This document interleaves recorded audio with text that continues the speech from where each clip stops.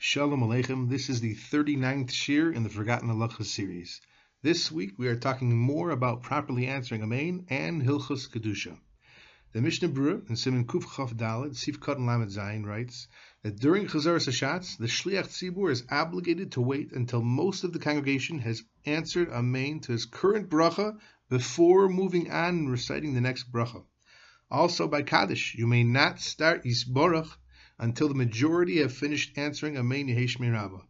Now, on the flip side, once the Shliach Tzibur does start the next bracha during Chazaras Hashatz, we have then lost the opportunity to answer Amen, even b'di'evid, as it is then forbidden to answer Amen to the previous bracha.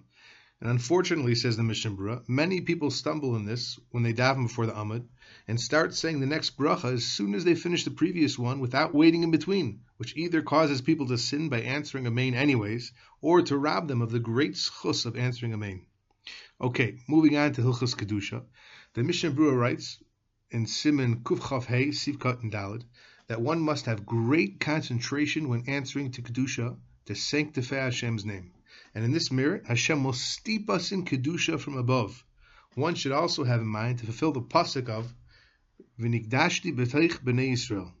The Holy Arizal would scrupulously warn others with regards to this.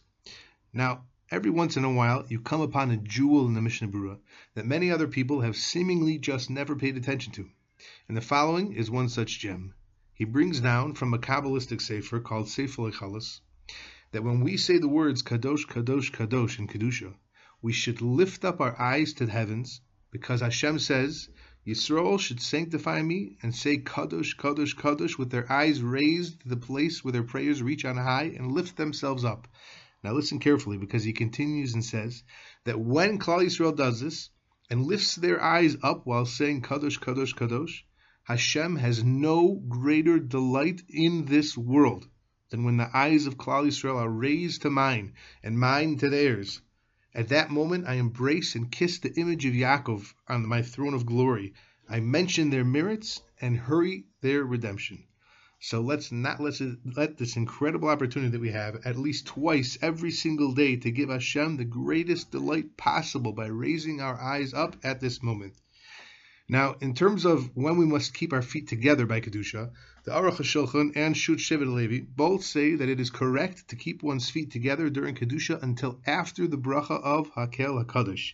However, since there are other Paiskim who say that we only need to keep our feet together until we finish saying Hashem Yimlech Le'olam Va'ed, you can for sure rely on this in a pressing situation at least. Kol Tuv, and have a great week.